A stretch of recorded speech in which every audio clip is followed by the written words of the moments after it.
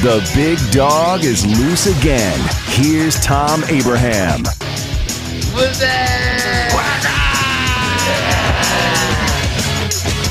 Tomorrow I'm going to finish up Super Bowl History Week with my 3 favorite Supes of all time. In the meantime, let's look at the game that began this entire Patriot Death Star run. 17 years ago, the cute, lovable Patriots, with the 199th pick in the 2000 draft, were in the first Super Bowl to be played in February. Of course, this was necessitated by the 9/11 attack.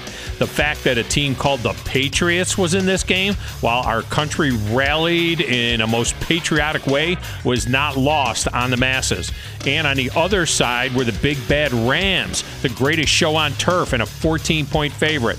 What we saw was the greatest halftime show on turf, U2 and Bono singing Beautiful Day and Freedom as the names of all 3,000-plus victims rolled behind him, and Bono revealed the American flag lining on his jacket.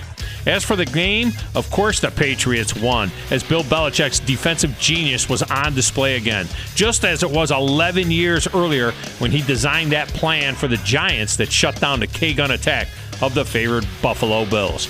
And so it began.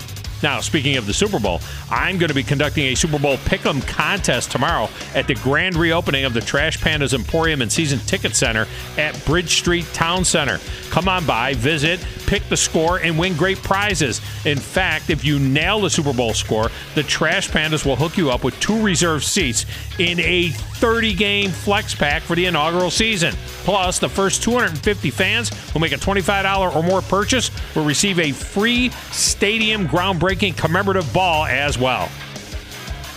Listen for Thom Abraham throughout the day on 97.7 The Zone.